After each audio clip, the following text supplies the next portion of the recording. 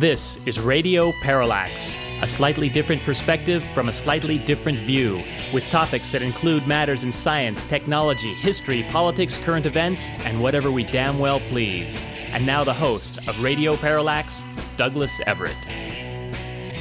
All right, for the first time in many weeks, we have a full complement here at Team Parallax, and that Mr. Millen has returned from his sojourn to the Caribbean. And I think sometime in the not distant future, you need to come on and talk about that. That does give me time to make up stories. Okay, it would be good, of course, if they were mostly true. Oh, there I was. We will tolerate, I think, some embellishment, but try and keep on the mark. I will do my best. All right. Bob, our financial expert, assures us he will come on the show, hopefully next week, to talk about the things you see in The Big Short, and perhaps a little bit about Matt Taibbi. I do hope to mention what I saw and heard at the Taibbi event at the Mondavi last Wednesday, maybe to close the show. There have been some other events of note in the area in the last week, like the Super Bowl. I have to confess I was rooting for the old guy, Peyton Manning. I didn't think the Broncos could possibly win that game, but shows what I know. As the late, great Howard Cosell once said, on any given Sunday, any team in the National Football League can defeat any other. And we may hear more from Howard before the show's over. Today's program, as we mentioned on last week's show, will be devoted mainly, at least for our lengthy second segment today, to speaking with my neighbor, John Lissack, about his experiences in Berlin in 1936, where he participated in the Olympics. John's 101 years old, sharp as a tack, and I'm sure you will enjoy hearing what he's got to say in segment 2. But here in segment 1, let's start the show as we like to do with On This Date in History. Our date today is the 11th of February. This isn't necessarily one of the more epic days in world history, because we would note that it was on February 11th in the year 1928 that the Lazy Boy reclining chair was designed by American Ed Shoemaker and his cousin Edward Knabush. They started out using a sheet of plywood and a yardstick. 1 year later, on this date in 1929, the Vatican State of Rome came into existence at midday with the signing of the Lateran Treaty by Italian leader Benito Mussolini and the Pope's Secretary of State. On February 11th, 1939, the Swedish-Austrian physicist Lisa Meitner and her nephew Otto Frisch published a paper on nuclear fission in the journal Nature. Her work contributed to the development of the atomic bomb and atomic power, because they realized they had actually been splitting some atoms, something before that thought to be impossible. And I can't believe that this was 26 years ago today, but it was on February 11th in 1990 that the South African anti-apartheid leader Nelson Mandela was released from prison after spending 27 years behind bars. The day before that, this correspondent flew back to America from South Africa and thus missed the big event by 1 day. And yes, this many years later, I'm still sorry about that. That I missed it, Mr. Millen, not that Mandela was released. And yes, everybody knew it was imminent when I was there, but they kept saying it may be a week or two, maybe 2 weeks, we don't know. And so I would have delayed my leaving the country by a day or two if only I'd known, but I didn't. And I think we'll use the American presidential race as a basis for our quote, quip, and joke. And wow, Bernie Sanders thumping Hillary Clinton in New Hampshire? And then out of nowhere comes John Kasich to take the number 2 spot, which is good. At least maybe they'll have somebody in the top 3 now who's not floridly crazy. Which this might be a good time to mention, that opinion, like all those heard on this program, does not necessarily represent that of KDVS, our sponsors, or the University of California. For our quote of the day, we'll start with Donald Trump, who I believe said this before Iowa and New Hampshire. But said to Donald, I have the most loyal people. Did you see that? I could stand in the middle of Fifth Avenue and shoot people, and I wouldn't lose voters. Yes, spoken by the Republican frontrunner.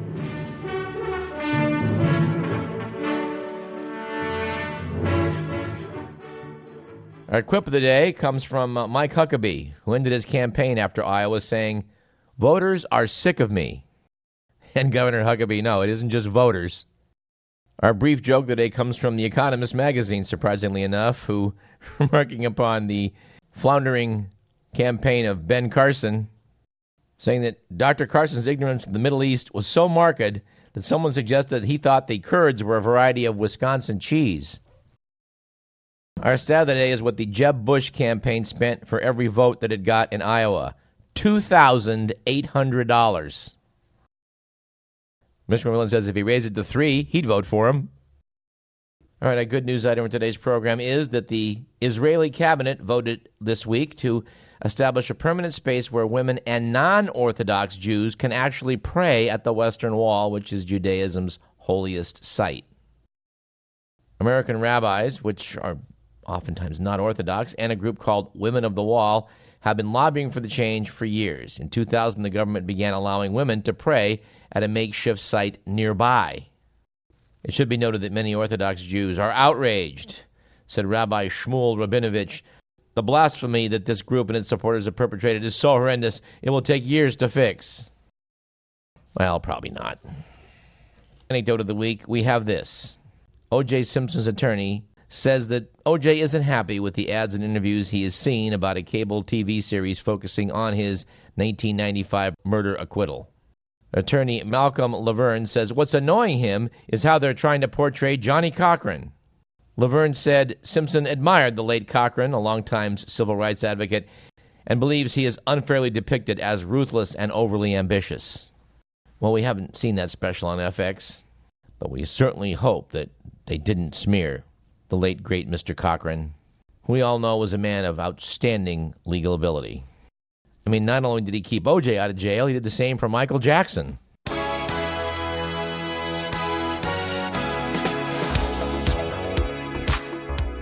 All right, let's jump into the good, the bad, and the ugly, shall we?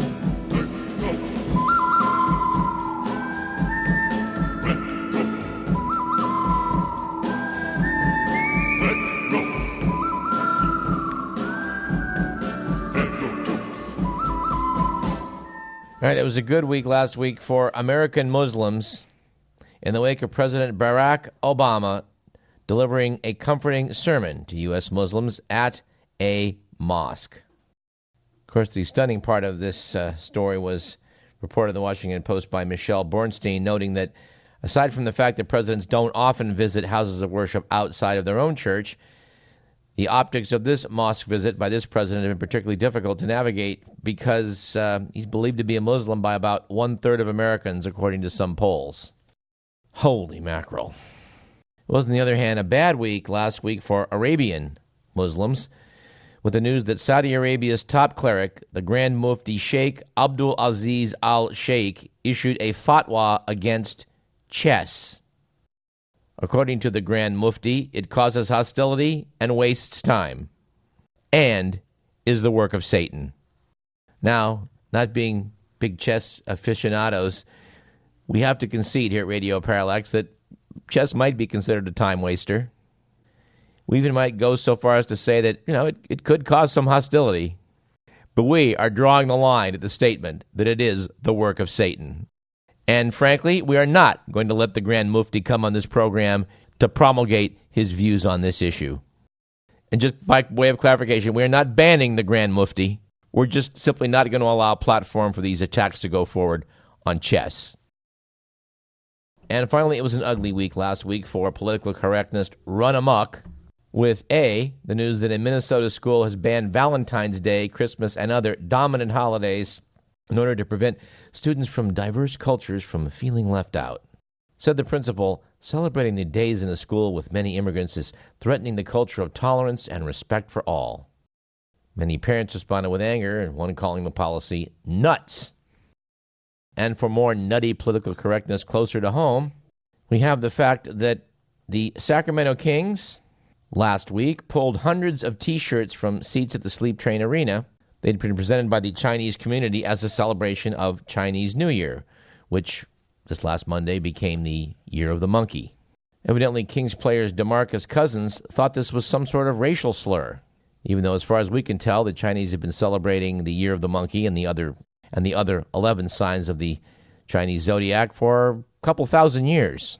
Amazingly enough, some rushed to defend this action by the Kings, including Stuart Leavenworth at the Sacramento Bee.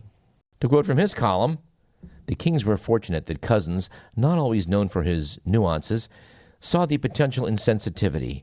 By alerting management, he may have saved the team from being perceived as the next Howard Cosell, the late sports broadcaster who finally was called out in the early 1980s about referring to black athletes as little monkeys. The real story is that apparently several times over an 11-year period, Cosell used the phrase little monkey, starting with Kansas City Chiefs running back Mike Adamle, who is white. He also did it in 1982, referring to Atlanta Braves second baseman Glenn Hubbard, who's white. So we have a problem with the idea that the Kings were acting like Cosell or vice versa, and that one person's negative reaction to an innocent and well-meaning promotion means that his objections trump everybody else's considerations. It seems to me the state of affairs we're approaching here in this country, and you're free to disagree with me on that. I'm sure many of you do. But really, what's next? Do we take the monkey bars out of the playgrounds?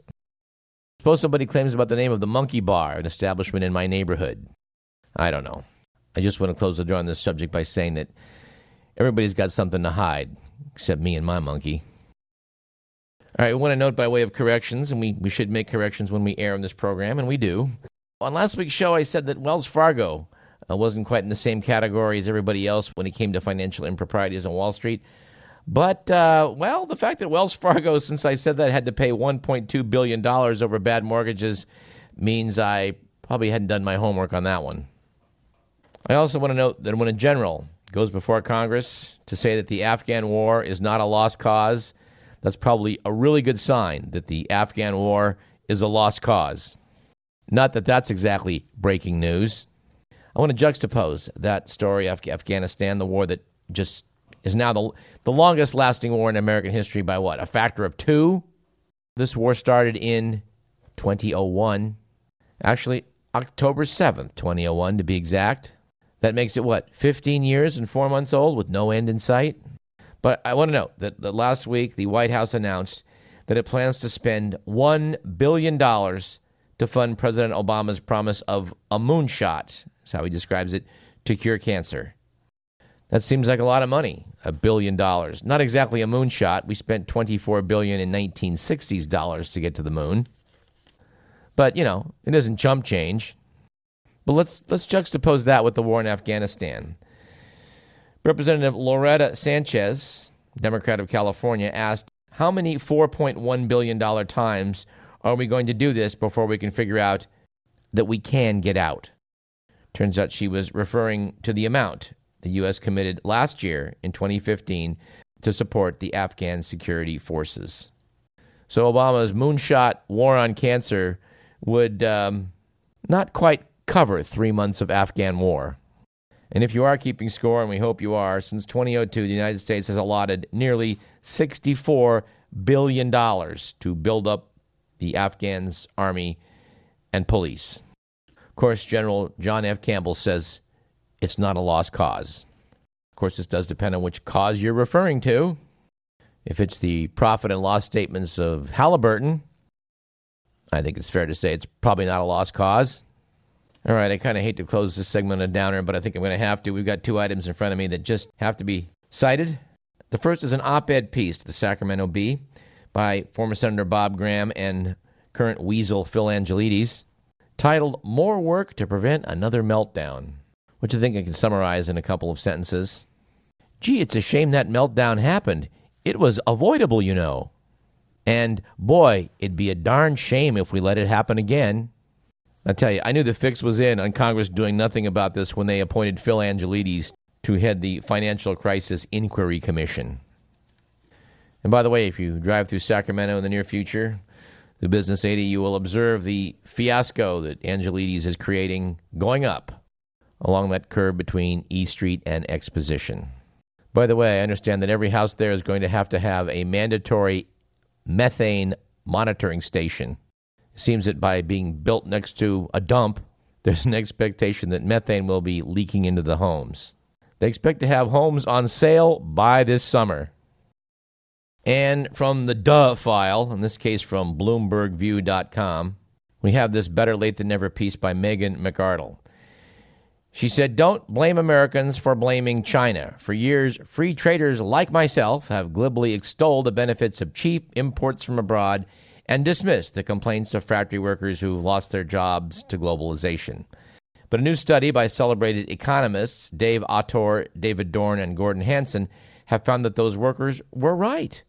China's vast, low-paid labor force really did gut U.S. manufacturing and destroy the middle-class livelihoods of millions of American workers.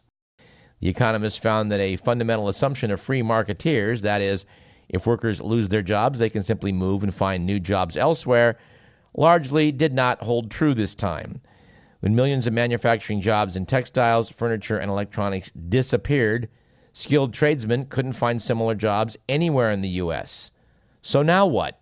Said McArdle, despite the promises of politicians, the workers' problems are not going to be fixed by higher taxes on the rich or corporations, a higher minimum wage, or more generous welfare benefits. And it's far too late to bring closed factories and defunct industries back by slapping tariffs on Chinese goods. We think she's probably wrong about that, but she said that whatever mistakes we made 20 years ago, we're stuck with them now, and we certainly are for the short term. She doesn't propose a solution, but it seems to us that offshoring all of our jobs to China and giving corporations that do so a tax break is something we probably should discontinue. And it's probably time we required a country of origin stamp on all goods sold here in America so people can decide if they maybe want to boycott certain countries. It's going to cost more to buy things that are not cheaply made in China by a labor force that's a couple rungs above slavery. But we probably need to start giving that some serious thought. All right, let's bring this segment to a close. I'm Douglas Everett. This is Radio Parallax. Let's take a break and then come back and learn something about the 1936 Olympics in Berlin from someone who was there. Well, not just there, but someone who participated.